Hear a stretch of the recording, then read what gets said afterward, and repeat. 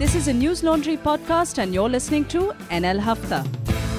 नमस्कार, हफ्ता में आपका स्वागत है. आई एम अभिनंदन सेखरी. अंग्रेज अपना लगान और न्यूज़ लॉन्ड्री अपना हफ्ता कभी नहीं छोड़ते. I hope you had a good independence day and you expressed your independence in all sorts of novel ways, especially by subscribing to independent media. Subscribe to News Laundry, help pay to keep news free, because when the public pays, the public is served, and when advertisers pay, advertisers are served. With that clarion call, let me introduce our panel today. We have two founding editors actually today. Three. I'll tell you who the three founding editors we have are. We have Manisha Pandey, our award-winning journalist. Then we have the founding editor of Daily O. His name is Jairaj Singh. All the everyone's calling him Jerry. So first I thought you were getting someone called Jerry. So then we have the founding editor of India Today, Madhu Trehan. What's the relevance? And the kai founding editor. Common. See, before a discussion, one should find common ground. What do we have in common before we air our disagreements? Journalist. Right. Although technically I'm no longer a journalist. I was once. But yes, I'm a news professional. I use the word journalist very carefully because this is everyone's a journalist.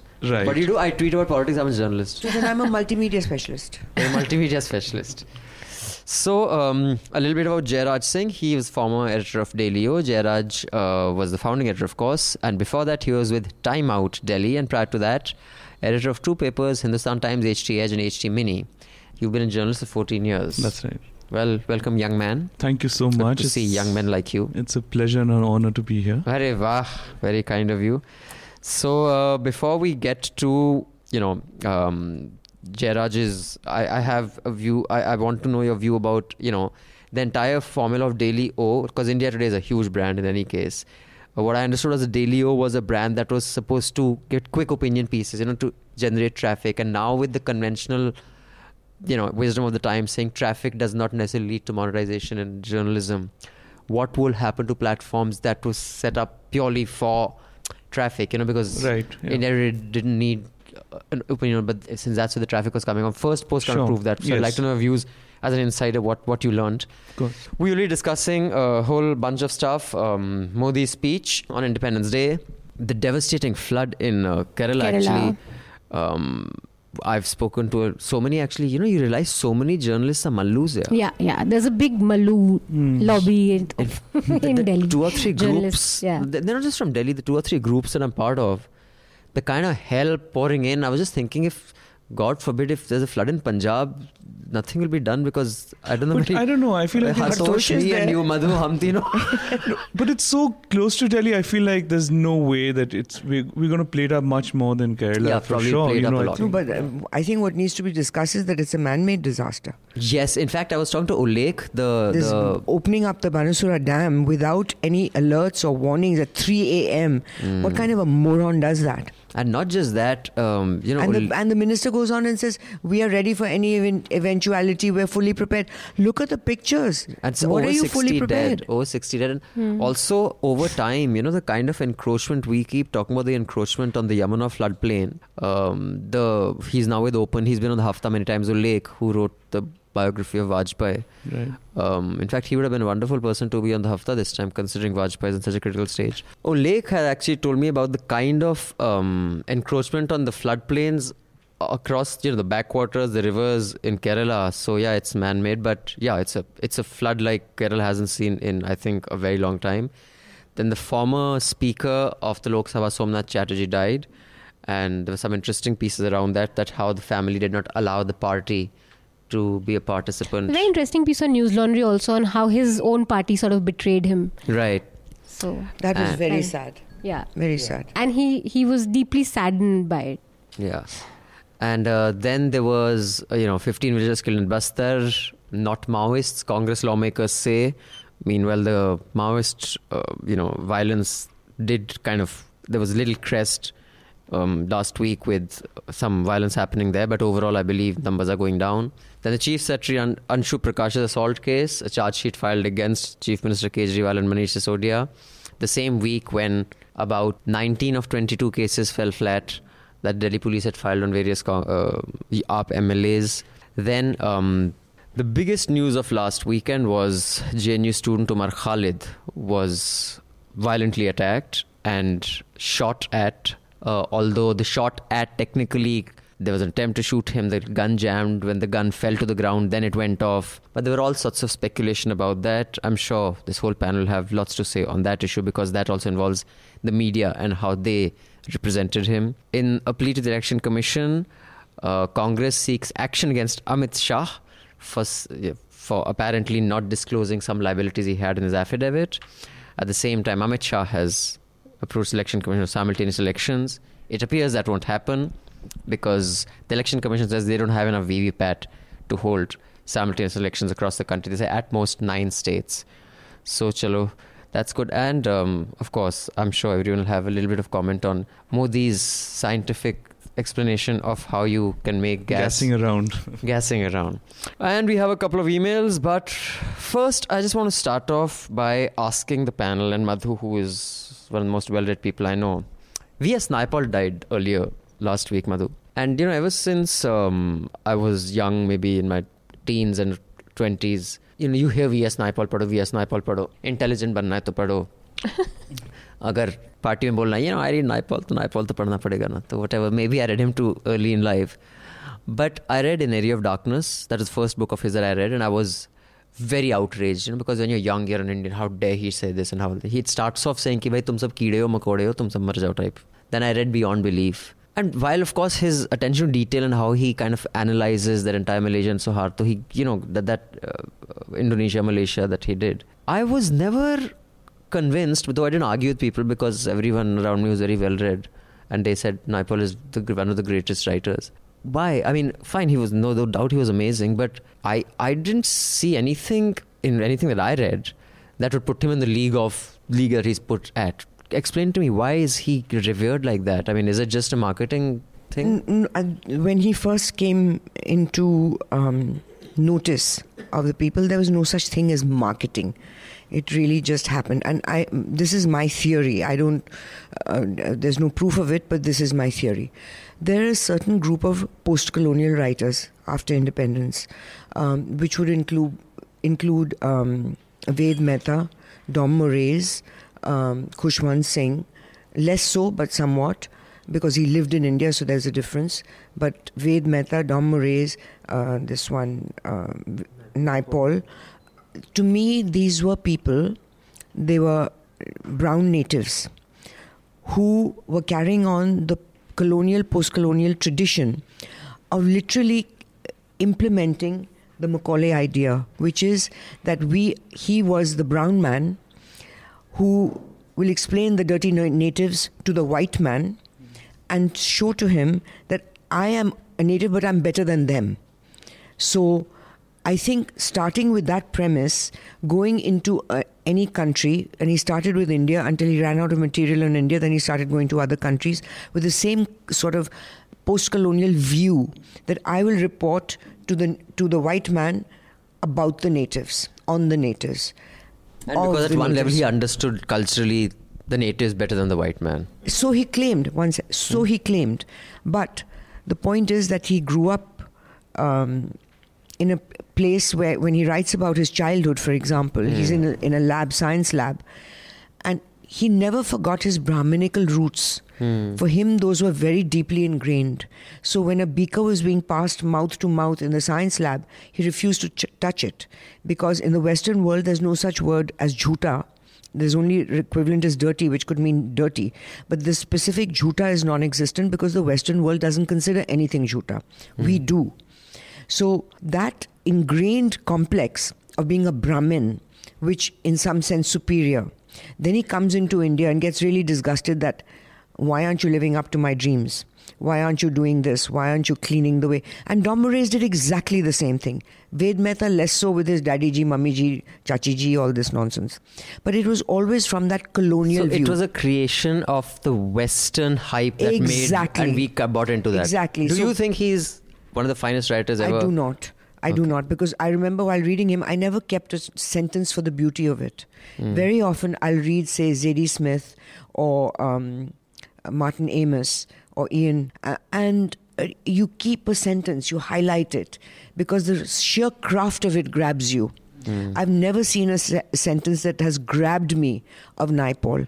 It's always the content of this colored view, which is reporting to the white man. Now, the biggest watershed moment for me personally in reading was reading Salman Rushdie's first book, because he was the first one who didn't bother to explain at all. He stopped explaining. So if he's writing about the actress Rekha, he expects you to know. Yeah. Much like the Latin American writers, Chilean writers, all the Latin American writers wrote, and they did not explain their culture at all to the white man. In fact, in Rushdie's case, sorry, Ajay, you can come in after this, but in Rushdie's case, my favorite book of his is not Mindachil, it's Shame. And unless you know Pakistani politics, you don't realize just how it's genius. It is literally genius.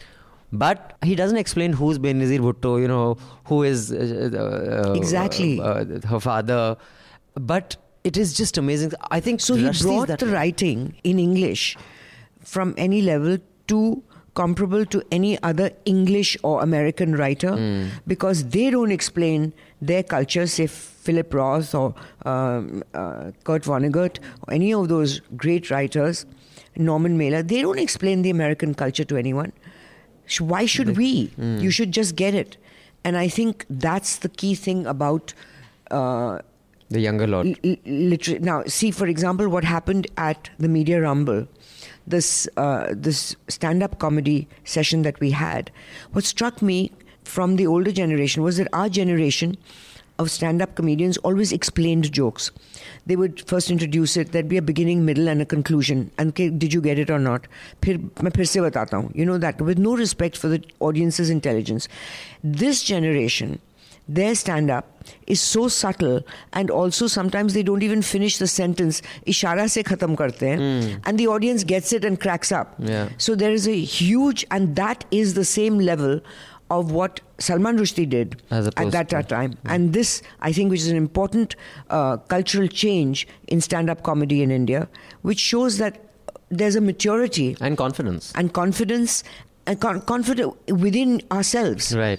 That we respect ourselves, and the comedian respects you. The same with Rushdie, that he respected Indians. So that lack of respect is what shines in Naipaul, and lack of compassion. Because he was not born here, because Rushdie is still very much Indian. Exactly, that's one serious thing. Because a displaced Indian, his parents moved to Trinidad, and being Indian but not being Trinidadian, but not being Indian. And then these stories that your ancestors tell you, your parents tell you about this glorious India. So then you go to glorious India and, the glorious India doesn't measure up to water. People are shitting on the streets and this and that. So there are many things that can be done with empathy and compassion. You can report the same things. Like once Peter Jennings in the 70s was reporting floods in Bangladesh. I was struck that he stood out in his live coverage of reporting on the flood victims with such empathy, which normally you don't see from an American reporter. That it could have happened to anyone of us in America or Canada. He was Canadian. So I think that is what Naipaul took pride in, his lack of compassion and empathy. The Brahminical hangover comes. Sorry, Jerry. No, I feel that it's also wonderful that that we can call him out today. I feel like there were so many, especially women, who went out and called him out for his racism and his sexism.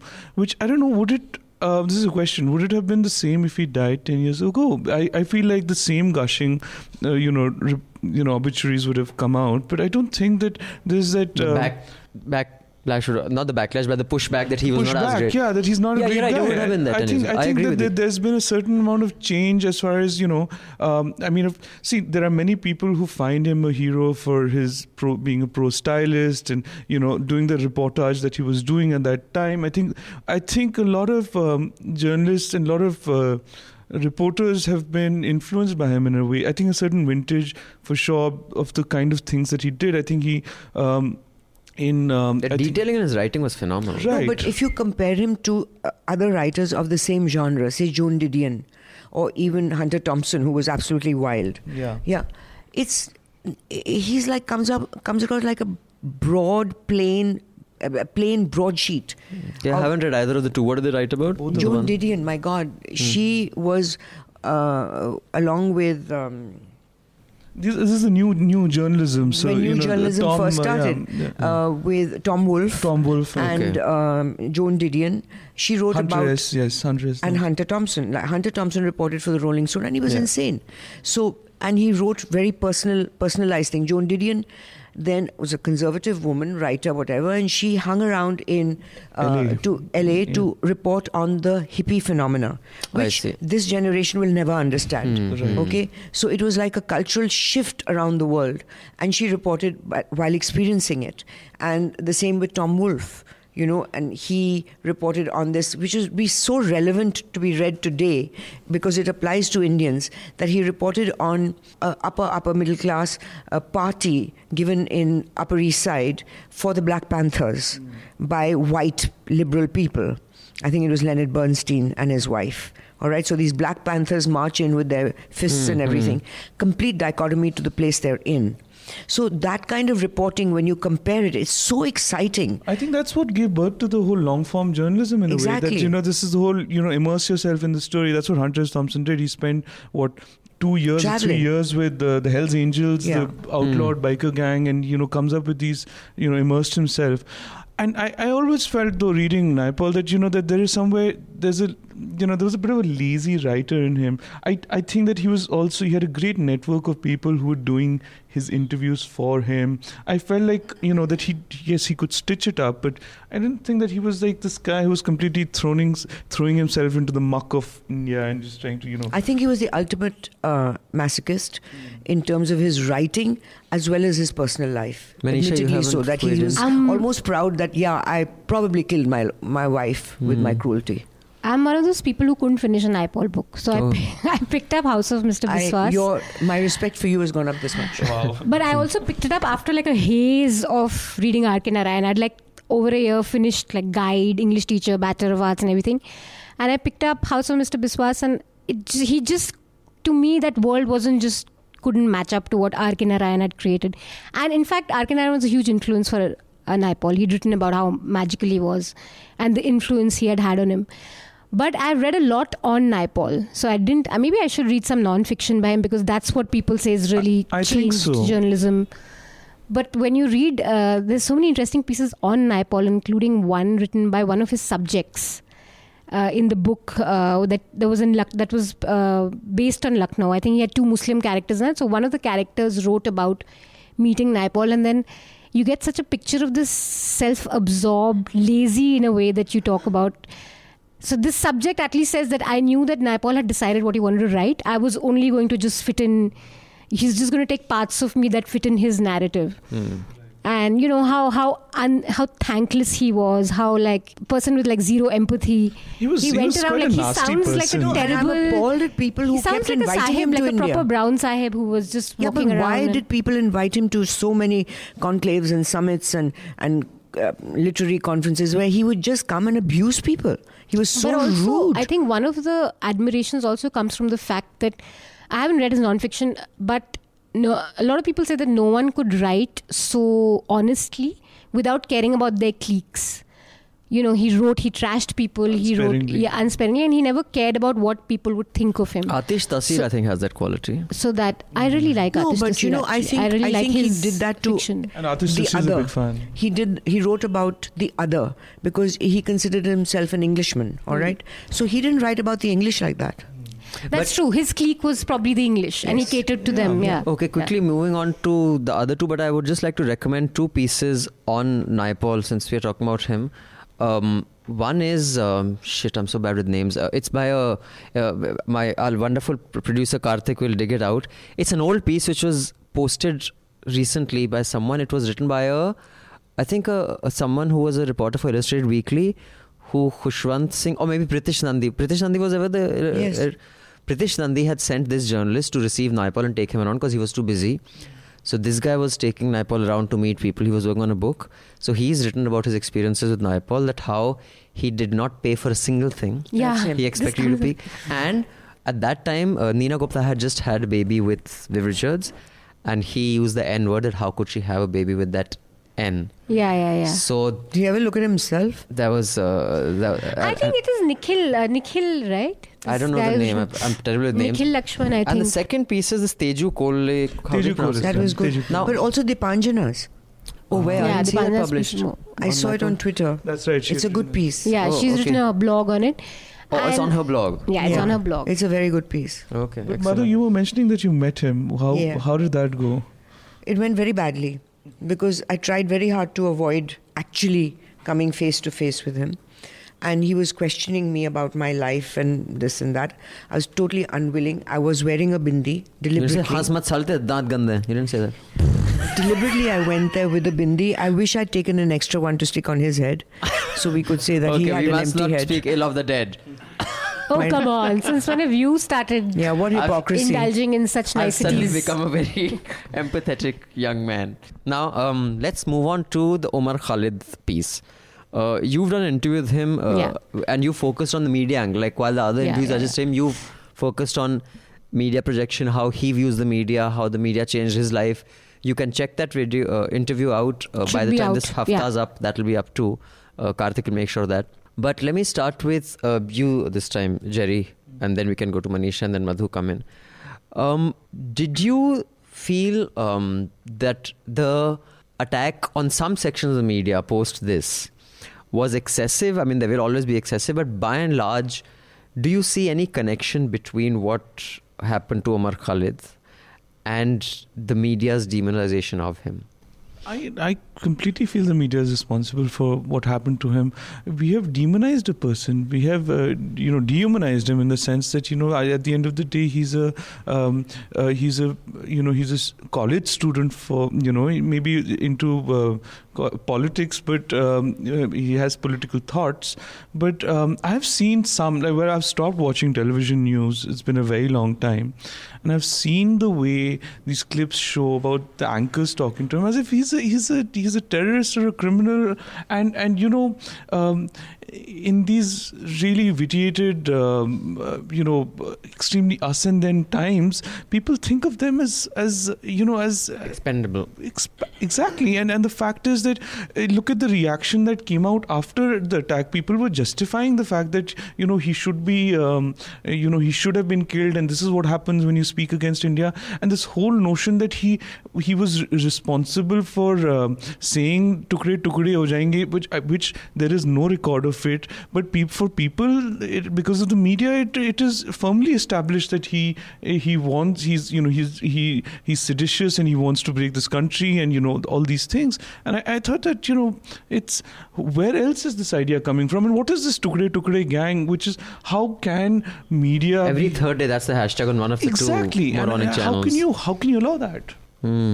Manisha, your understanding I of... think the media is absolutely responsible. We don't know who's done it, but irrespective of whatever comes out of Delhi Police's findings, you cannot...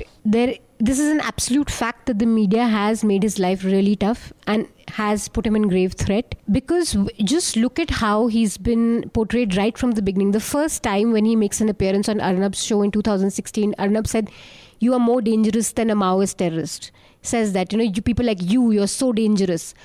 He's been accused of, on Times Now, they've actually linked him to a plot to assassinate the Prime Minister. This is the extent, Sinister. you have portrayed him as you've said that he has links to jihadi networks in Pakistan. He's never been to Pakistan. He's made 800 calls to Saudi Arabia. He's never done that. So constantly either he's called a jihadi, Naxali, day in and day out you've portrayed him like this sinister guy who's like a gangster who has some sort of a global terror network. He organized an event. In that event, there were slogans chanted. You can very clearly see in that video who's chanted the slogans. Those guys, nothing has happened. Those guys have not been arrested. But you just catch hold of this guy who organized it. And what were the headlines in some of the channels like Z News after that event? Umar Khalid, the mastermind of JNU event, not the organizer. These subtle words that you use to sort of portray him as this. And I think, it's premature to say that, but and a lot of people have said that it's a hired gun who attacked him and all that. But I really think the kind of atmosphere you lived in, it's very normal for someone to watch this and say, today I'll do something for my country, I'm going to shoot Umar Khalid.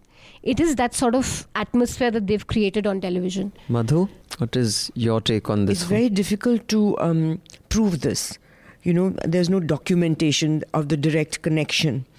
But there are intangibles which are seriously important. So if somebody accuses like what Manisha has just said, I respect that. But the response to that would be that how do you prove it? Because there is no proof. It's just our own understanding of having seen all this, of channels accusing him rather violently of unsubstantiated activities. And it's the same old argument that how much does film or books or news influence people? And I think in context to this, there is a report in Mumbai Mirror on how 3 people have gotten together to go after what they call anti-national media. Now that again is a reflection of what Manisha is talking about. And one more thing, in the JNU case, 3 people were charged with sedition: Kanhaiya, Anirban, Umar Khalid. You have to make note of the fact that neither Kanhaiya nor Anirban have suffered as much as Umar has. No one is saying Kanhaiya calls Pakistan, because that's not believable. A Hindu, Kumar boy is the fact that he's Muslim. And Anirban. So it is absolutely got to do with the fact that he's Muslim. It's easy to say that, Umar Khalid will go to Pakistan.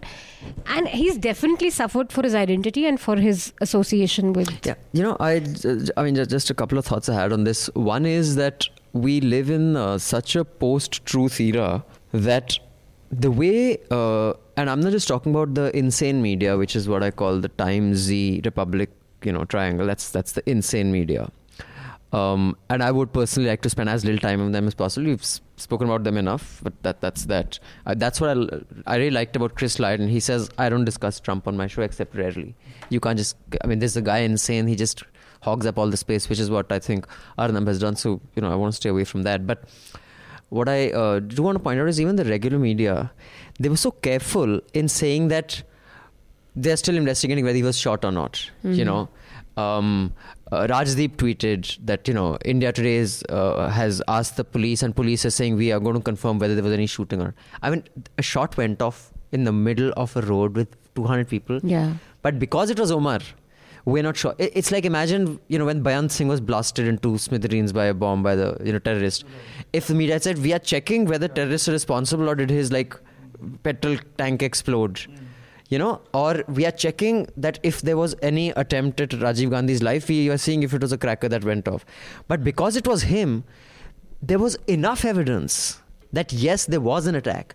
Journalists themselves, that idiot who tweeted that out without knowing that later said, I wasn't there for the whole thing. Now, unless it is proved in the court of law, it is unjournalistic to say that there was an attempt on him. You don't know that. Dude, you don't either. Say, were you there? Fuck, none of us were there for half the things that we report on. Means we don't know. There's not enough evidence. But this is at the it's heart of Delhi. This is like 2 days or a few days before the Independence Day. There's security. There is no way, there is no, everybody's there. It's just, I don't see how this sort of, it is definitely post-truth or pre-truth. I don't know what it is, because recently I somebody very educated was saying that, even if they are right, even if it has facts, I won't believe them. And, yeah, that is that kind of word. And I think here the police is responsible. I'll just, take a little time to tell you about this episode that happened just last week on MG Road only. The Delhi police is responsible for killing the credibility of police and information. When they say that we are checking whether any such thing happened, we will take him there to see what happened. That tweet was worded very carefully. But that Anshu Prakash was beaten up by AAP MLAs with Kejriwal watching, they know, because Anshu Prakash said it. They don't have to take him back and ask and we are checking. No, charge sheet is filed. But here, when there were 100 people saw this happen, no, we are checking whether this actually happened or not. I was driving on MG Road last week and it was empty. It was the weekend. I was at 62. I was pulled over. The speed limit is 50. I was like, gotta be kidding me. I said, sir, 50, yeah. And they had there were 8 cars parked over there. They were chalaning all these cars. Are there signs? So apparently there are, but you know how signage in India is. Maybe some guys. The law says that unless the sign is visible, it doesn't apply. No, but I told the guy, I said, on this road, really? 50 is the speed limit? I'm at 62. It's not like I'm pepping at 100.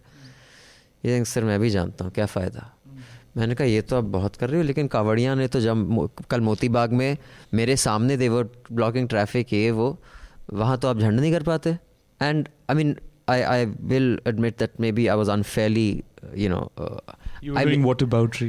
Not what. So what did he say? I was I make it a point not to sound respectful towards cops. Although I know the people I'm talking about are really low down, and they're not that idiotic commissioner who sang that song, at that conclave about that poem about Arvind Kejriwal. Aapka ta khaun khaun laga. I mean, the most tuchcha thing to do. He was, what was his name? The commissioner. As soon as Modi came, the guy who went and he was given some other position. No. Anyway. Paul. So basically, he said कि आप बिल्कुल ठीक कहना sir, मैं कल अंधेरिया मोड़ पर duty पे था कल रात को. ये 50 लोग आके पूरा अंधेरिया मोड़ they started doing. मैं अकेला क्या कर लेता, मैं बस खड़ा देखता रहा उन्हें. और आज यहाँ पर ड्यूटी लगी है, 2 घंटे हम करीब 50 चालान काटेंगे, फिर चले जाएंगे, फिर रात को कोई 120 की रोटियाँ चला रहे, कुछ नहीं होना. God, you really met an intelligent guy. Yeah, he said, मैं आपकी बात बिल्कुल मानता हूँ, हमने ही अपनी बेइज्जती कराई है पुलिस ने. मैं आपको दोष नहीं देता. Gosh, we should get him and call him for a hafta. He was a wonderful guy. He loses job. He loses job. Yeah. Unidentified. I mean, and so just a radio interview for cops to get their positions and where they stand is also, it's usually. Just to add to the rumor Khalid thing, the gun jammed. Yeah. I mean, this guy could have been dead. He could have been dead. So it's it's really time for these channels to really think about what they've done. Any facts on what gun it was? Was one of those homemade? Well, I know on the side it said made in India apparently. It's made in India, but it's not katta or anything. It's a proper gun. So anyway, on that note, I will also just say that there was the last time this one spoke about Lutyens journalist on his daft as hell debate. He was using the same kind of terms about how dangerous they are to India. Final Lutyens debate, yeah. This one. So, that whole dehuman, and hate to say I told you so, I had suggested that Radio Rwanda report, I think almost a year and a half ago on Hafta. Actually, you were the first one to make that. So, you can say. Yes. I was the first one to write about it. I was super exclusive. I was the first one to write it, and we suggested on the Hafta. Now I see a lot of people quoting it. But the telltale signs were there for 2 years ago, so even those jackasses at that time who were saying no, this is a very good channel and they're doing a good job, well, this is what is going to come true. Anyway, I mean, I would just like to you add. have to explain a little bit more. You're talking with the presumption that everyone knows what you're talking about. I had actually suggested this report which was prepared by, I think it was a bunch of researchers at Harvard or some university had made it as part of their paper on how in the Hutu and Tutsi, massacre in Rwanda, how radio played such an active role in dehumanizing the other, and actually was complicit in the entire massacre that happened, and how it was used, the words that were used. And I had made the comparison that the words that our insane media uses are exactly the same, and even our politicians are picking up on exactly those words. And and now, in fact, now apparently there are some sections of the Rwandan society who are saying that those people also should be tried, the people who are running those radio channels, as criminals who are complicit. I mean, I don't know how far that will get. But yeah, so that is the report that I had recommended about a year and a half or 2 years ago. We'll link the article below the podcast. Which is why I want to add, and I feel that where do news channels stop? Because earlier there was some decency, some decorum, some idea of what not to say. But I mean, who's to say that 3 months or 4 months down the line, or maybe next year, they actually push this too, and they start calling out people as enemies of the state, or they just they're already doing that. I mean, they do that, right? But I mean, it's as long as it happens to certain people, and then they start doing it to more and more people, or they start doing it to communities. How do you keep a check on these? It's happened. It's happening on Twitter. Yeah. It's happening on news channels. The only place it's not happening is actually in print. I mean, that's... And all these channels were quiet after this assassination news came out. Neither Republic, nor Times Now, nor Zee News. Otherwise, he's constant fodder in your prime time. Sure, but on this time, and then they did nothing. Complete silence. So there actually should have been a debate on Republic and Times Now. Hashtag. People actually said they should run it saying Times Now Impact. Yeah. Journalists. Yeah, that was the joke. That's where Khalid assassinated Times Now Impact. No, but that's a good question, Jerry, that you asked about... Because I'm not of the view, no matter how hateful some of the commentary is, that it should be cracked down upon. Similarly, I think there's this Pondicherry Lit Fest that is That's right. scheduled, and whatever literature. Which the Alliance Française has raised their hands. Alliance I said we have nothing to do with this. What? The Alliance Française, which was supposed, did I pronounce that correctly? Alliance Française. So the basically their Indian branch or their Pondi branch was the one of the whatever partners organizations for that Lit Fest, and because it's organized by the JNU professor Paranj Pai, now he's become something big, na? I forget, but he's Markandeep. Yeah, he's become some. So yeah, he's a bit unhinged, I find. But he's organized it, and the Alliance has said that the main body that we don't have anything to do with this. Now there's some political leaders who are sitting saying that this should not be allowed here. Now that is, I think, wrong. What should not be allowed? This Lit Fest, because it will promote right-wing ideology. By whatever ideology, sectarian kind of. Yeah. Even if it's sectarian, even if sectarian, even if it is hateful, they should be allowed to preach it, I think. I don't think anyone should appeal to the government to crack down on it. I think that is plain wrong. No matter how hateful something is. But Jerry, coming to the question you were asking, that this kind of stuff that can lead to violence, it's thrown up a debate even in the US after this. In fact, the link is below. Check out this Rolling Stone article, Anatomy of a Fake News Scandal. So I don't know how many of you follow that story about Pizzagate, where a whole bunch of fake news websites and even some slimy kind of endorsement of it by big political leaders, they've claimed that Hillary Clinton is running some sex racket. She's running a brothel in this pizza shop. Pizzas, and it was called the pizza store was called some. So some guy believes it, and he goes and on a rampage. Now, in US, it is. The First Amendment, freedom of speech is absolute, and no one sticks to it anywhere in the world like they do. Even there, it threw up the question that to what extent are the people who actually pushed this theory and pushed this responsible for that guy going out doing the shooting. So, I think this debate is going to come up. I think that's a valid question. And I think for free speech absolutists like me, it's going to be a time to literally think about, how far is too far. Because while in the US they're saying unless there is an immediate call to violence or an immediate instruction to carry out some damage, free speech is covered. No, but I think what is required now is to have a quick response on these things. That when there is fake news, and that's happened in India, also we've seen it repeatedly, when fake news is rumored on WhatsApp, it's spread all over. I think the response should be very quick in debunking it, whether it's by authorities or by other journalists or whatever. That is today's reality, that it is our responsibility to debunk it. But suppose it's not fake news. But there's fake news, and then there is incitement of hate and targeting certain people and a community which is so blatant. Look at the hashtags themselves that they're floating, Muslims and Hindus against Musalman bana Pakistan, whatever that was. Exactly. This is, if this is not a call to, arms and violence, then what is? I think that at least if I was in Umar Khalid's place, if you're affecting my life and limb, like if you're literally posing a threat to my life because of what you're saying, civil defamation is totally, I think that more and more people should take up news channels and sue them.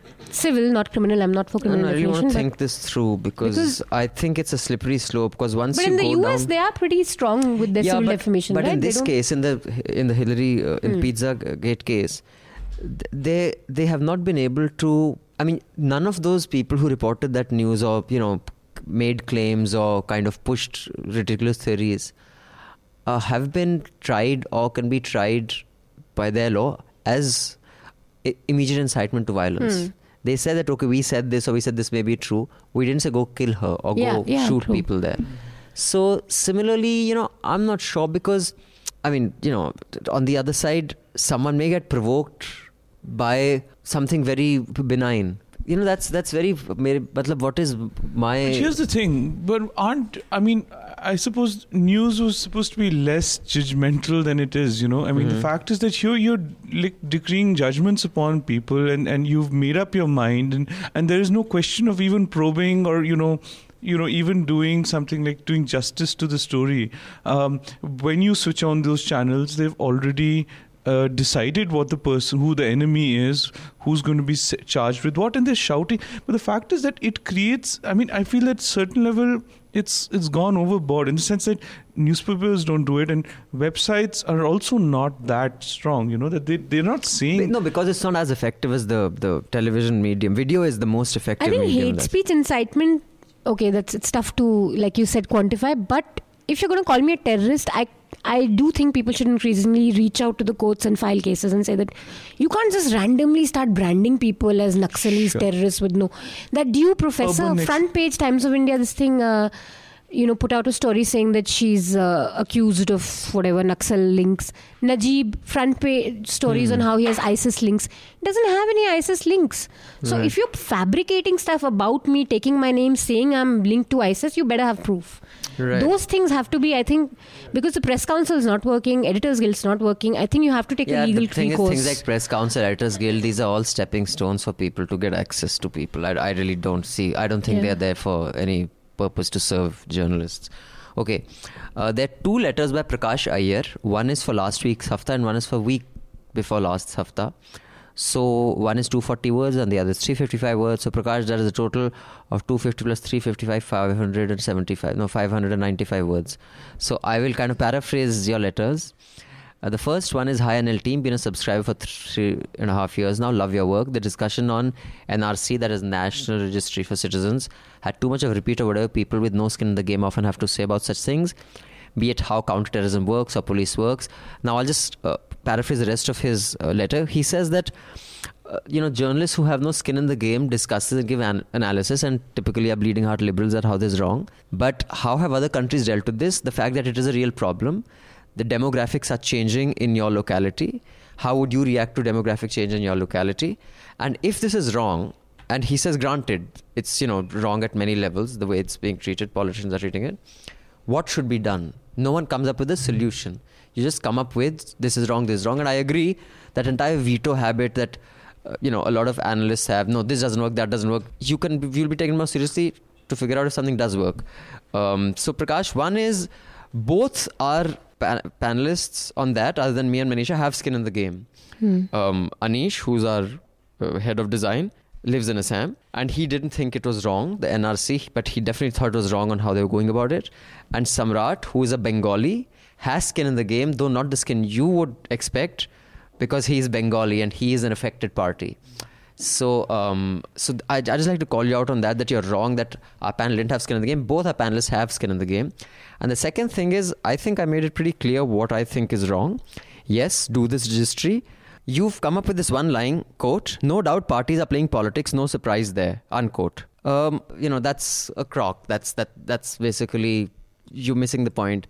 The point is that if the party had done exactly what they're doing, the NRC, without making it a political issue, there wouldn't be a problem.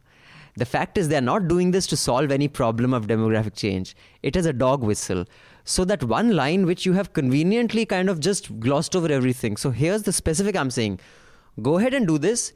Don't make any announcements like Amit Shah and the other, motor mouths make, that they will be deported and India's for Indians only. Go ahead, do exactly what you're doing, and shut the fuck up about it. How's that? Is that a solution for you? I think I'd suggest 2 pieces to him. One from the Indian Express on this viral picture from last year where there's a bunch of boys and a school teacher saluting the national flag submerged in flood water. One of the boys from that picture is not in NRC. And I had to suggest another piece on News Laundry on how transgenders, who often don't have any contact with their biological parents, have been completely excluded from the NRC process simply because they can't prove their lineage. They move to different families, or they leave their family very early on, and they can't provide links. So those 2 will give you a good perspective on why this is problematic. But I also think that this expectation of journalists come up with solutions. Why? I'm not here to advise the government on what to do. I think what a lot of journalists like Samrat are trying to do is point out and saying that this is flawed, this is why it's wrong, which is what the job of a journalist is. He's not obliged to tell advise the government on what should be done. So, that expectation is also from policymakers are there to decide all this. Journalists are supposed to be pointing out. Jay, you have some tips for that? Absolutely. I feel like there's been there've been sharp reactions from over NRC, and I feel that a lot of journalists too, especially those who come from Assam, have these very strong views. Especially people who have gone and written about it. That there seems to be this us and them, and you don't understand our issues, and you don't know how to read us. I find that that I think every reporter is going to see and report what he sees, and I feel like this, you're right, absolutely. It's what happens with it, like this is the kind of Amit Shah kind of statements where you've already othered them, you already said Bangladeshis, it's 40 million, not only you've said 40 million people exactly. are not from here. आपने तो पूरा अपने process का ही धज्जियां उड़ा दी है, मतलब आपने जो सिस्टम है उसका ही आपने खत्म कर दिया. If you've already declared them illegal, then where is this allowed? And then look at the people, they rally about these things, and it's a completely. So then they've called for it in Delhi, the Delhi BJP. Exactly. But Prakash, we've had a bunch of very interesting and fun exchanges on Twitter. So I'm assuming you're the same Prakash Iyer. But another thing I'm saying, that sense is that politicians will play politics. So that's fine. No, it's not fine. And we are not politicians. And like Manisha pointed out, that unless you've got the shit figured out, don't announce it with such pomp and show. And if you think that's okay, then why don't you go ahead and consume medicines before they've been approved by, the council, which is supposed to, if there's anything wrong with it, you might die, but theek hai. I mean, nothing is perfect. If those things apply to things that impact us immediately, why not the people who are impacted there? I mean, so I do think this basic line that politicians will play politics, so it's fine. I don't think that line should be used in any conversation unless you're a politician. If you're not a politician, that is not an expectation that we should allow them to get away with. And the second email about Prakash is, hi NL team, subscribe for 3+ years, love your work. In Hafta 152, argument over freedom of expression under Modi and Nehru referring descended into a level where it wasn't really discussion. Vardhan was asked if there were 4 editors who were fired during the Congress time. Wasn't Arun Shourie pushed out of the Indian Express? Again, a little detail. The question to him was, telling 4 editors who were fired during the UPA time. The 10 years of Manmohan. It wasn't during the 70 years of Congress. So that is incorrect. Your question that you're quoting, that wasn't the question. And why I asked in the 10 years was because you cannot compare 1957 and 1950 India to 2018 India. And then he says that Madhu didn't mention, the emergency. I think you did mention the emergency, Madhu, during that discussion. And then Prakash goes on to say, I quote, the way some left-leaning journals covered Congress, maybe their chamchagiri was not aesthetically unpleasant, whereas Goswami does seem crass. Could that be the reason, unquote, that people are, against it? Again, I quote, to the side that feels that Nehru government is stupid, what about it? I want to ask, could the difference be just due to the case of large numbers? Earlier, we didn't have as many TV channels or 24/7 media, so 4 editors getting fired would be pretty much end news industry back then. Now it's not so, unquote. So yeah, Anand isn't here, Vardhan, he'll be there next week, so he can answer. And then to Vardhan, he says that in the case of people who defend the NDA, you keep saying Nehru did this, but if you are saying that they're doing the same thing, that means you're okay with nothing getting fixed. That's not a defense to NDA stupidity, is not that Nehru also did it. So Prakash has scolded both sides. So I do agree with the NDTV Times now a bit, though. It is true that NDTV's reportage was very problematic back in the UPS times, and Radia was testimony to how, the fact that they let Barkha be with them. And I think there's a very nice piece Hartosh has written on this, actually, that the path away from Arnab Goswami should not lead us back to Barkha Dutt. And I do agree. Those were problems. And that the first big blow to media credibility did come because of the Radia scandal and because of what NDTV stood for back then. Right. Okay, so before I'll read the other 2 mails, do you want to say anything on that? You weren't there last week, so we discussed the NRC, but that's okay. Right. No, I feel that, again, I think every good time is a good time to talk about media ethics. It is not a, of course, that I do feel that there's way more pressure today. But, what completely fascinates me is this conversation about Nehru every time. It seems like that the previous Prime Minister of India was Nehru and not anybody else, and it just seems that Nehru, everything. When Ravish had gone to Dadri right after the lynching had happened, and he spoke to the young people there, and he said, "Aapko kya lag raha hai, kaisa lag raha hai?" And he'd written it in his really nice column. he said कि वो sir Nehru की वजह से यहाँ पे बहुत problems हो चुकी हैं. तो ये नेहरू कहाँ से आ गया फिर से, you know, and then this whole I find that really, you know, yeah, I think it's great. Kind of ridiculous. Okay, now if we could quickly come to Modi's speech. Madhu, you want to go first? Did you hear the full speech? What did you think about it? There is, I think Anand Vardhan has written a piece on the speech on News Laundry. You can check that out. And Anand's analysis is that it was an election speech, but an effective election speech. Have I kind of... Yeah, and he said that his past two speeches had been very bureaucratic, but 2014 speech is what you can compare his speech with, where he's not speaking about specifics, but speaking about his broader mission for India, starting a dialogue with the citizenry. Did you hear that was it, his Madhu? analysis. I think what one is seeing from the reaction to the speech is that there is a slight disillusionment. People who were really excited from his first Red Fort speech is now there's a response which is not that enthusiastic. It's quite critical.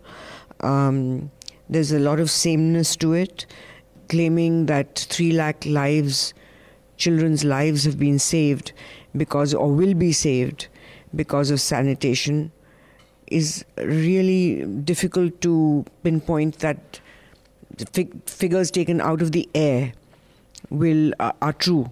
So I think he's stepping into areas which are, in today's climate, he should be aware that fact checks are what a lot of journalists will be doing, and he makes claims like that. It's a little, I think, problematic.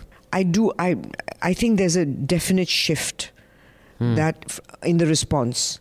So I'm not critiquing the press. I mean, I'm not critiquing the speech itself, but I'm looking at the response of what happened. Of his speech was. It was like there's too much of sameness to it.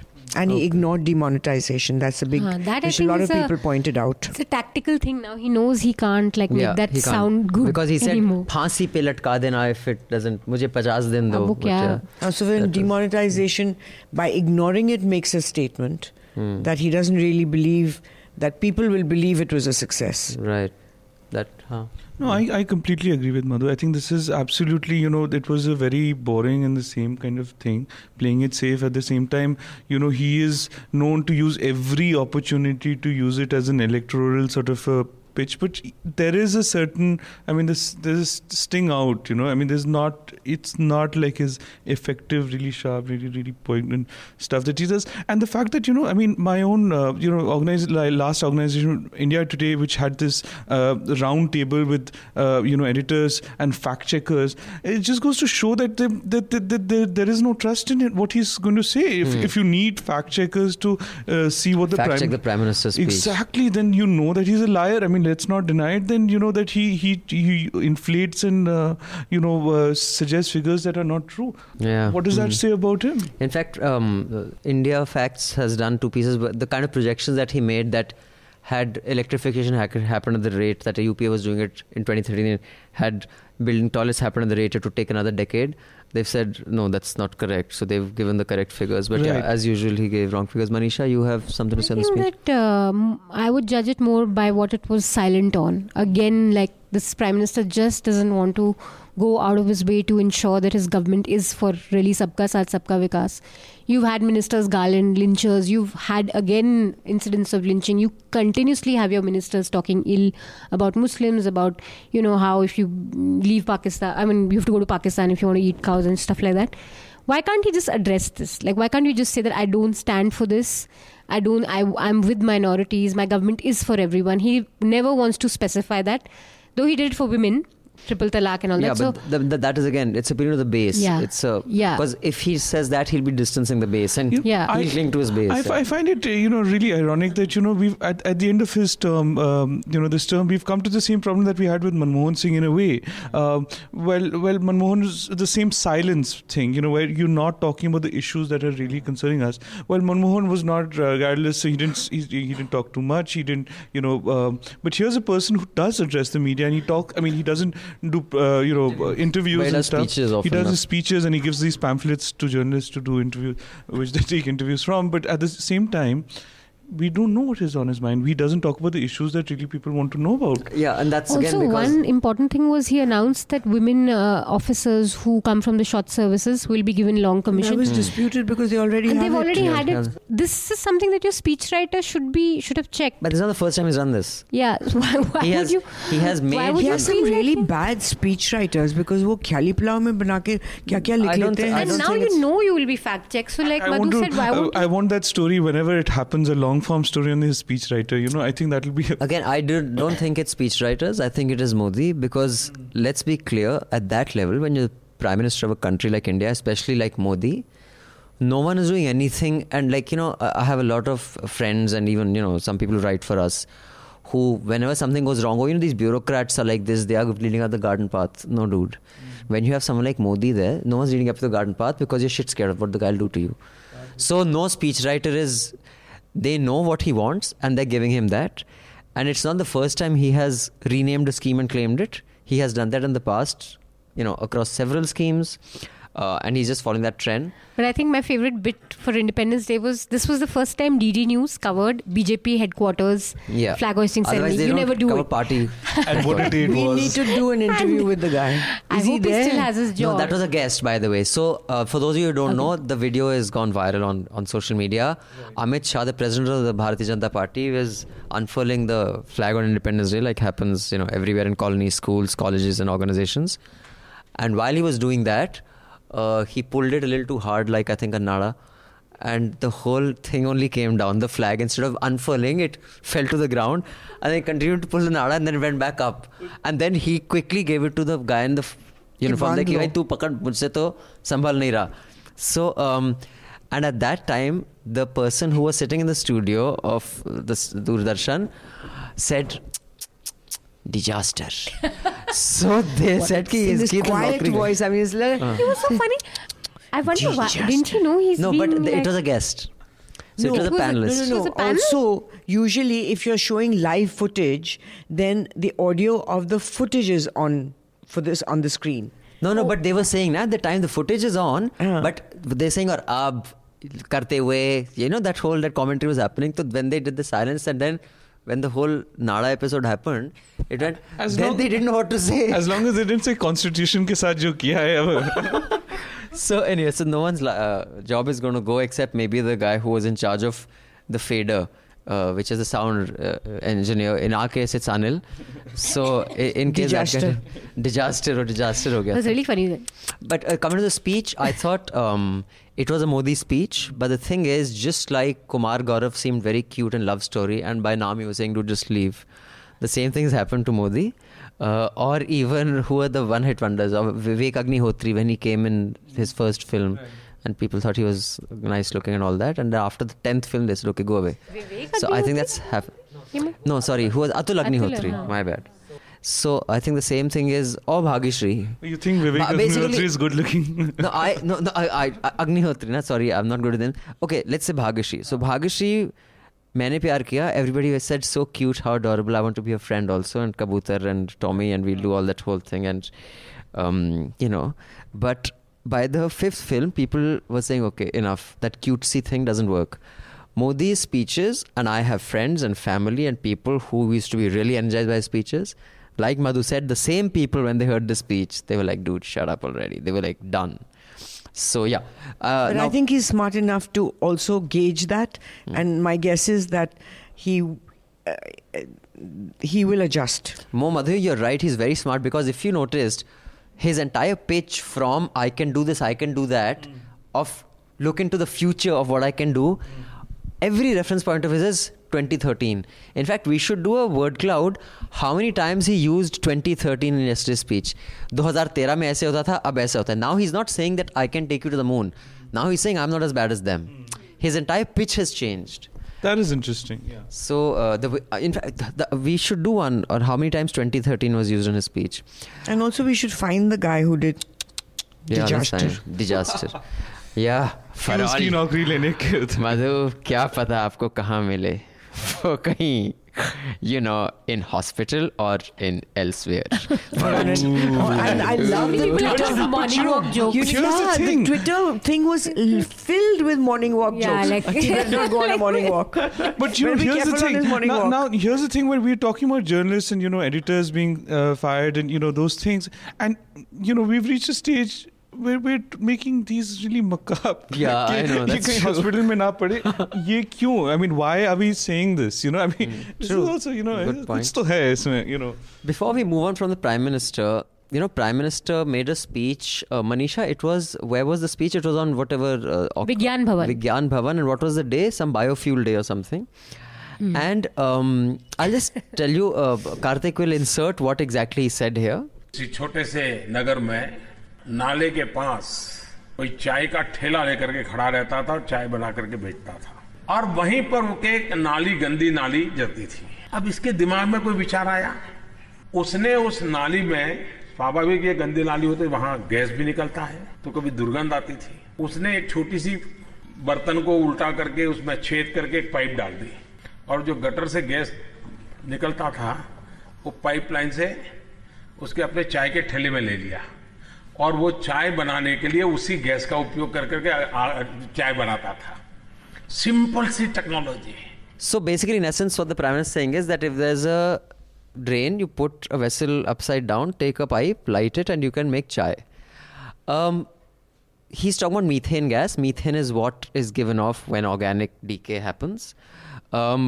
So some fact checkers like Times Now and also the India Today fact check team has fact checked that what the Prime Minister was saying wasn't wrong. It's possible. Of course, India Today fact checker has put a line saying it can't be done the way he said it, but the headline is that it's possible. And of course, Times does. Now, the thing is, I'd just like to inform all the listeners, and if you can just tell us, please, sure, it's possible, just like it's possible to isolate hydrogen from water and make it combustible. That doesn't mean कि वहाँ पानी का glass यहाँ पड़ा है, मैं यहाँ से पाइप लगा के जला दूँ और मैं पानी से आग जला रहा हूँ.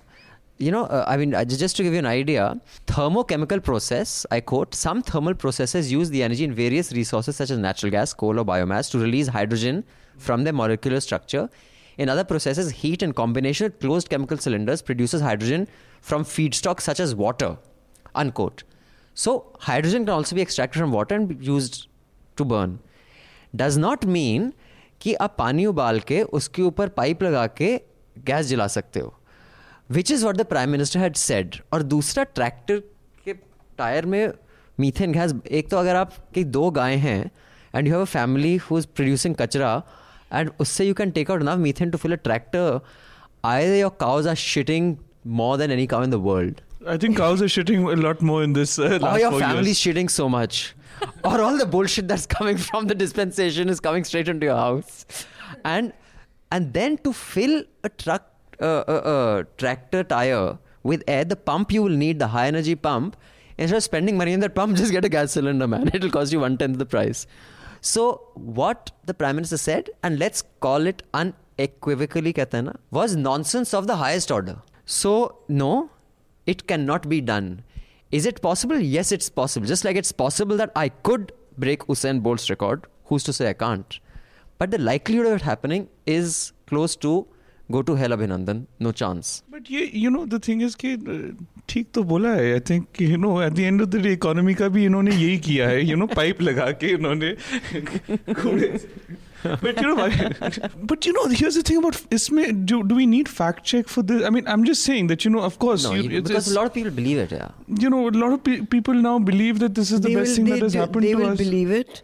I think the majority of the people will consider anyone who's bringing up science, which I think you have done, Abhinandan. मैं आपको कहूँगी कि आप में ये सबसे बड़ी समस्या ये है कि आप में faith नहीं है. आपको faith होनी चाहिए. Faith नहीं है. Faith होनी चाहिए. मेरी माँ को faith थी एक जन्म पत्री में, उस पर notes बनाता हूँ मैं आजकल. And I think whenever somebody mentions faith, that really drives me up the wall, because it's basically saying shut your brain, shut your eyes, close your ears, and just believe. That's what Chitra Subramaniam said on Rafael after doing Bofos on national television. She's like, don't you have faith in this government? No, I don't have faith in anyone, not even in myself. So today's you cannot have faith. You must song is check, going to be check, dedicated check. to Madhu. Today's Hafta song will be dedicated to you. Gosh, what is Since that? You've spoken. It's rather predictable, but you wait till the end. I'll quickly read out another mail. This is by Rohit Vishal Pandey, 476 words. Rohit, I won't read your full mail. I'll paraphrase and give the essence. Hello, little team. First of all, I would like to give you hearty congratulations to all of you for pulling off such an event in the most grandeur manner possible. I was there for the last Media Rumble and this one. Last one was also a grand success. However, one transformational change in this season was the convergence of young talented minds, most evident from the quality of questions. I would restrict my eulogy here and come straight to the point. When I met you the second day, okay, now I'm going to paraphrase. Vishal actually met me the second day and I couldn't spend more time with you. Vishal, I'm sorry, I would have loved to, but you saw how I was chasing my own tail, going from one auditorium to the other. He says that basically we can do a lot of stuff which is research based. Typically the News Laundry subscriber base is a highly educated subscriber base. We've said this before, we get letters from PhDs and postdoctorates and all sorts of people who are really at the top of their game. So, and he says research is an important aspect of any news story. So if we can use all the resources and subscribers of News Laundry as volunteers to do research, we could have a really good thing going. So I agree with you completely, Rohit. Actually, we have already got a database going, which I believe Chitranshu and Ayush are preparing, of area experts. Other than research, also to do stuff. But the one thing I've realized is unless you are constantly on this, you have one person who's constantly organizing all the people, all the collective brains that can get together and organize them. It's not very productive. Like we've started our science desk. We'd hoped we'd get a piece a week, but we got a really good piece in fact last week, but that's the first one to come after maybe a month and a half or two. So we have to have a team of at least 2 or 3 people who can organize all of you people like you who want to research for us. And thank you so much for your support. Thank you for your subscription. But what you have, suggested is something we're already working on. We're just trying to figure out how to make it most efficient and effective. Thank you for coming to the Media Rumble. Hope you enjoyed it. Be back next year. Spread the word. Tell others to subscribe. Mufat Khors, listen to this outside the paywall. Subscribe. Be useful in this lifetime. Okay? And now if you could just move to the Kerala flood. I think, and here is where a lot of us trash social media and stuff. I haven't watched television in the last 3-4 days other than some stupid primetime debates where they're debating about everything other than the flood. The kind of coverage and the support that one sees on social media is phenomenal. I mean, and that is where I think social media really scores. And times like this, you see that there is enough, people who use stuff for a good reason. Of course, they're the odd Hindu Samrat type Twitter handles who said this is a punishment for too many Christians and Muslims in Kerala. Right. But really? It's been posted by a few of them, and other journalists have picked up and said this is welcome to New India. But it is a flood like one hasn't seen forever. Do you think one should expect more from the centre? And I don't want to make this political, but 100 crores Rajnath Singh has announced, whereas I think the damage is upwards of 3,000 crores, may even touch 4,000 crores. A lot of Malayalis who earn well, there are a lot of overseas, a lot of communities have come up who are sending money back home. What I find like in the coverage is this approach. It's a new approach, and I think other areas can learn from it, that how the community gets together. Of course, one saw that video of that cop carrying that child, which is really nice. Yeah. And his name, ironically, is Kanhaiya Kumar. Because when I saw the headline, Kanhaiya Kumar rescues child, I said, why is Kanhaiya Kumar rescuing children? And then I saw that this thing. But your view, Madhu, on the coverage and social media's power really being this to kind of harness humanity in people? I think not enough focus has been made by the media on the cause of it. I think the guy who asked for the Bansura Dam to be opened should be arrested, should be charge sheeted. He can't get away with saying we're fully prepared to meet any eventuality. That's a lot of bull. It's just too serious a case to just put it off as a bureaucratic mistake. It's too huge. And that responsibility he should be accountable for it. And how and who did this? Why? Why open up 3 gates without any warning at 3 a.m.? It's just beyond any imagination how anyone could be that stupid and careless. Sure. But Manisha and Jerry, you think this kind of a disaster will make our reporting on the environment? Because while this is a short term, as opposed to reporting quarterly profits on the stock market, there's a difference in reporting on the economy. That's a long term approach. Stuff like this is, and I have read an article, of course, that's not linking what's happening in India, but what's happening in the Philippines, even as we speak. Even there's a huge flooding. Even Europe, floods, heat wave. The wildfires in the US. So now more and more mainstream news organizations are treating climate change as a serious beat. But look at the extent of it. You see the images of Kerala, in Kochi, for example. I mean, Kochi is a beautiful city. Yeah. And you're seeing water reaching the first floor, meaning the ground floor is completely, so you have to say 6 to 8 feet water. People have taken their belongings and tied them to the ceiling with the hope of saving them, put them on a charpai and tied the charpai to the ceiling. Extremely innovative in trying to in survival. But I don't see any images of rescues on rafts, which we saw in Kashmir. I don't see any of the stuff that we saw from helicopters and planes or airdrops for food and the rest of the things. It just seems to be like people are on their own. And is this because it's South India? Is it because it's Kerala that there's this sort of lack of support? I don't know. This time there should have been a precedent made. In fact, the 15th August coverage and the stuff that happened. I think that the flood should have been shown more prominently. And I think Modi should have spoken about it in his speech. Exactly. And the fact is that the Prime Minister does make a speech, but then sometimes there's a massive disaster like the floods where that 73 people dead. 73 people dead. It's not we sometimes it's, I mean, of course, as they say that human lives are too easy, just too easy here, expendable, but at the end of the day, this is, all efforts should have been there to highlight, we're busy covering this speech while everyone, our focuses should be yesterday was all about the speech. But I don't think this will lead to reporting on climate change. We just report on the weather. We don't. And it's just and it's a standard thing, it's a standard template in all television shows. There's always a rain ke time extreme, like pani pagal ho gaya, like ABP ad. Sardiyon ke time also you have like kadake ki thand pad gayi ya, garmi mein bhi itne log mar gaye. It's a cyclical thing we do every season, but we don't do climate change stories. I don't think that'll happen. A subject that can be addressed in the media rumble. Like we had Amy Kamzin telling us how health reporting is not good in India and how it should be done. I think one on climate change, and for example Delhi, which we're personally experiencing. 20 years ago there were the Rajasthan loo aati thi, garam hawa laden with sand, and your face would get covered, every book, everything in your house would get covered. Loo has disappeared.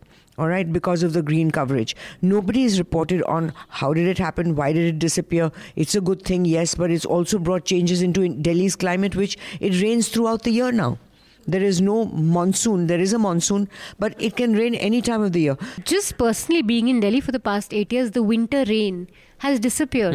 You used to have that one spell, oh, lovely. That rain, and after which it'll get really cold and fog, and you haven't had that for the past year. Winter has disappeared. We get 2 weeks of really freezing cold. Right. It used to be from beginning of December till end of February. It used to be freezing. Now it's just a few weeks. And the rain around New Year just go around with a light gone. shawl throughout. And natural disasters are everywhere. We're seeing forest fires in Uttarakhand. We're seeing floods. It happened in Tamil Nadu. 2 years back. This massive Kosi River overflows, huge displacement, loss of lives. There's a flood happening in MP also. In MP. So that we need better coverage, but we need to also map, ensure that right questions are asked. Why is it? I think the big picture of what's happening has to be told, so that we start becoming more. Okay. I just would quickly want to ask. We'll wind up now.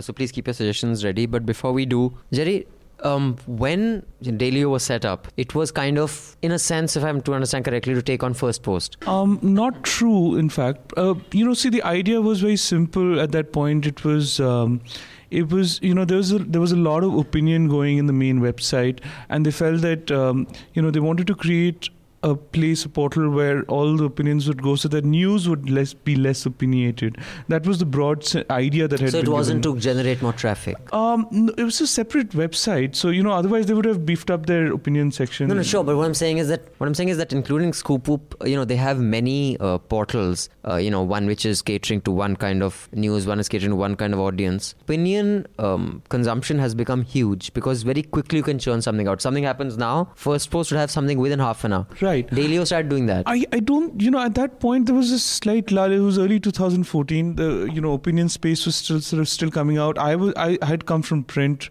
The edit pages were the least read pages in the newspapers. Times of India had once even thrown it out, the edit page, and they had to bring it back in. So, what I had been given was very clear, actually, very easy to do kind of a format, which is get 6 or 7 opinions a day from good writers who can talk about what, sort of discern what's happening. But yes, there was, the website was sort of created on the idea that, the social media would help you, sort of generate more attention and traffic and get traction because But you think that model is still relevant today? Sometimes, are you a pure journalist and don't even look at the business side of things? No, I mean, one has to. I feel that, so I feel that what has happened is that, that model gets easily copied by everybody else. Everybody everybody and their blogs are doing, opinion section. Everyone is driving traffic through opinions. But the majority of the traffic is not coming from opinions. It's coming from your news and the SEO related. Is that true? Is that right? Yeah, it does help because if you have a great opinion which is been shared by everybody. But the main traffic is still news related. That's encouraging to hear. Of course, I think that the way the traction news gets is there's no way opinion can get that. All right, good to hear. So let's come up with the recommendations. Manisha, shall we start with you? Yeah, so the piece that I was talking about is by Nasir Abid, 5 Days with V.S. Naipaul. Nasir Abid's account of Sir Vidya in Lucknow. I think it's a very fascinating piece. Also, there's an interesting piece in the NYT on a sexual harassment case which involves a gay student taking his lesbian teacher to task on sexual harassment. She was found guilty. It's kind of interesting, throws up a lot. She was a champion on Me Too. Yeah, she was quite the feminist. I read it, but again, my views have been criticized by one and all on Hafta. I mean, a man in his mid-20s accusing... I just don't kind of... It didn't sit well with you. Yeah, I don't know. So, Madhu? No articles, but I've been reading some books. One is Rajdeep Sardesai's new book. How is it? Newsman. Oh, you should interview him. Madhu Chatos books like we chato articles, man. Yeah, but Seriously. Okay, ठीक है. So I can't say anything on that right now. Okay. The other book that I'm reading... So I'm guessing she's not liking the book that much. The other book that I'm reading now is Enlightenment Now, The Case for Reason, Science, Humanism and Progress. I heard about this. So it's... I don't normally like the books that Bill Gates recommends, but... and this is not a how to improve your life book. It really is an important assessment of how everything has come together and where we're going in terms of all the technology, how we're using it, how destructive it is, how positive it is, how to use it. I think that is truly important at this time. The other one that I have become a great fan of, this black stand-up comedian, Tiffany Haddish. Okay. Why? I just happened to come across a clip of hers, and then I realized that I'd already downloaded a book of hers in my Kindle, which I hadn't read. Oh, okay. I know the one you're talking about. The Black Unicorn. We've discussed her in the Awful and Awesome as well. Yeah. So she's worth looking into on YouTube and all that. Really clued in and had a really difficult life and all that. So that's what I'm reading right now. All right. Your recommendations for the week? Well, I would like to recommend, this book that I had the honor of sort of presenting in Jaipur. It's by 3 journalists, Seema Chishti, Sushant Singh and Ankur Bharadwaj. It's called Note by Note. It's a book of history, and it's on the story of modern India, post-independence India. Why I felt it's refreshing and really nice to read is that it breaks down the history of India, modern India, by each year. And so you can see how this nation is being built step by step. And also the fact that it's linked to one film song that was released that year. Oh, nice. And so it's very interesting. So it's at part, it's a history book. It's telling so when does Sarkailio Khatiya Jad Lage come? Nowhere? Well, I don't think that's They it. haven't used that. So they haven't used the best. Okay. No, but it's not. Well, the fun part is that it's somewhere the songs are political, somewhere that they're like a background score. Sometimes they're tongue in cheek. There's a lot of fun stuff happening with It's like Hafta. Yeah, it's like Hafta. Like how how Manmohan Singh is that from that song Rockstar ka jo bhi make बर्बाद करे अल्फाज मेरे बिल्कुल as you said. जो भी मैं कहना चाहूँ बर्बाद. अच्छा, I thought he would sing that from Kasauti. हम बोलेगा तो बोलोगे कि बोलता. Just to add, कुछ तो लोग है कहना was actually what he said ना. हाँ, कुछ तो लोग कहेंगे, लोगों का काम है कहना. Just to correct, the book by Tiffany Haddish is The Last Black Unicorn. And just to give you a sample of what she is, her grandmother became her legal guardian for really difficult situation happened with her parents. And her grandmother refused to teach her to drive because she said, I don't want to be responsible if you kill somebody. I'm not signing any paperwork. So the kid was basically on her own to survive, and as a revenge act on one of her exes who treated her badly, she pooped in his very expensive sneakers. Nice. Wow. Okay. Just do it, huh? She took that really seriously. That's Nike's slogan. Just did it, baby. Potty though. Okay, so the two suggestions I have, there's an article in New York Times, Fake News Onslaught Targets Pizzeria as Nest of Child Trafficking, and a Rolling Stone article called Anatomy of Fake News Scandal. It's about what happened in the US, and you're welcome to draw any parallels of what happened with Umar Khalid. I think there are many. If I weren't so lazy, I would have written this piece and just copy-pasted it like most people do and replaced Breitbart with this. And the second... Why don't you do that?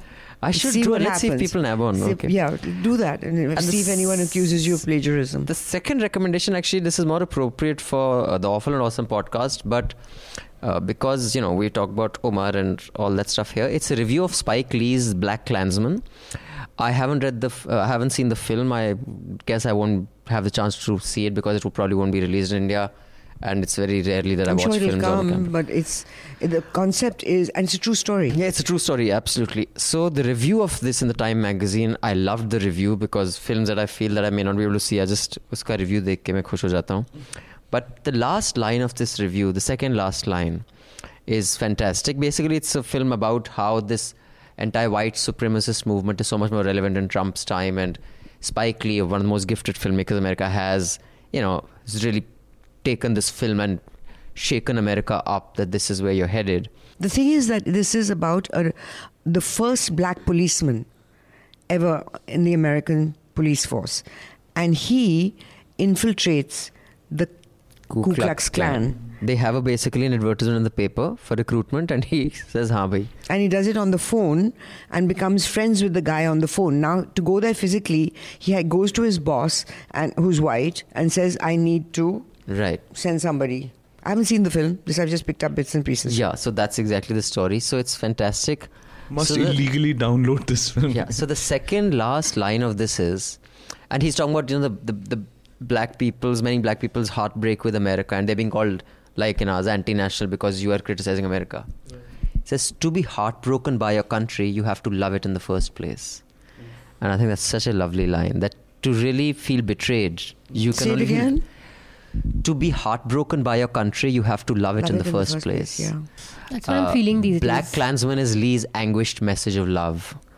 And I think that is a really profound and wonderful line. Okay, so I wanted to add this interview that Trevor Noah did of Omarosa Manigault Newman, who was basically fired from the White House. She was working for Trump in his TV show The Apprentice and whatever.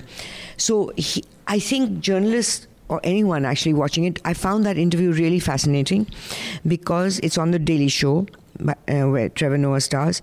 It was fascinating because clearly Trevor Noah had utter contempt for this woman in every way. And his questions were so...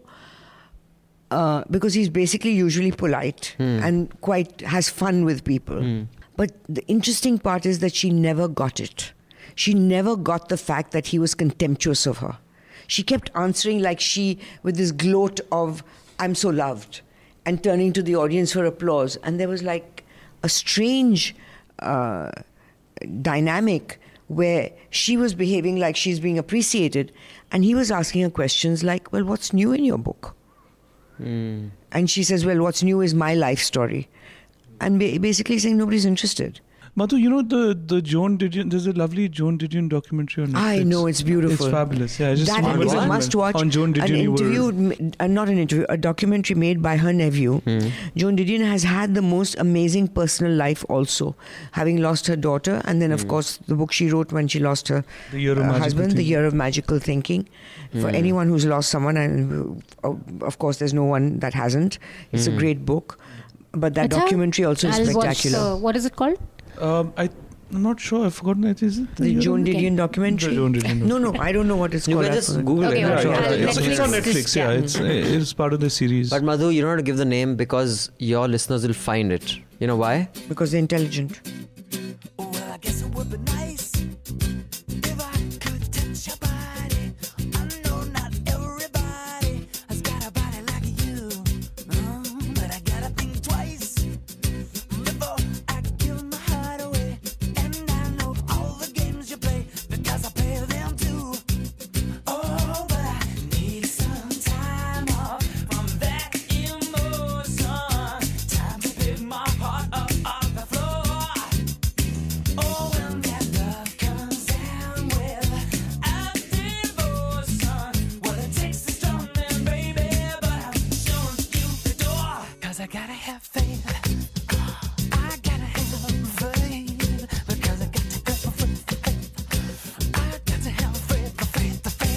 So on that note, keep the faith, because we are keeping the faith that some of you will subscribe and not all of you are Mufat Khors.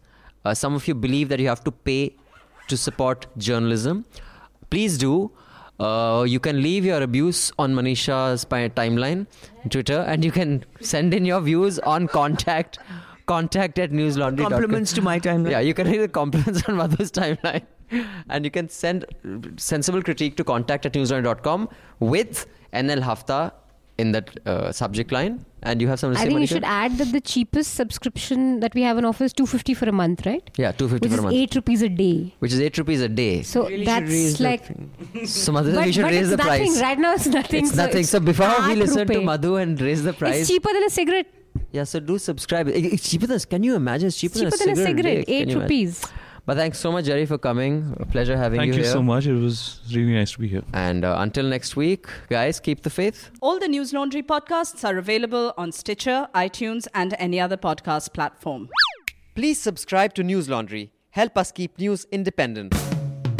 To catch all our podcasts on news, pop culture, current affairs, and sport, visit newslaundry.com. Follow us on Facebook, Twitter, and Instagram, and subscribe to our YouTube channel.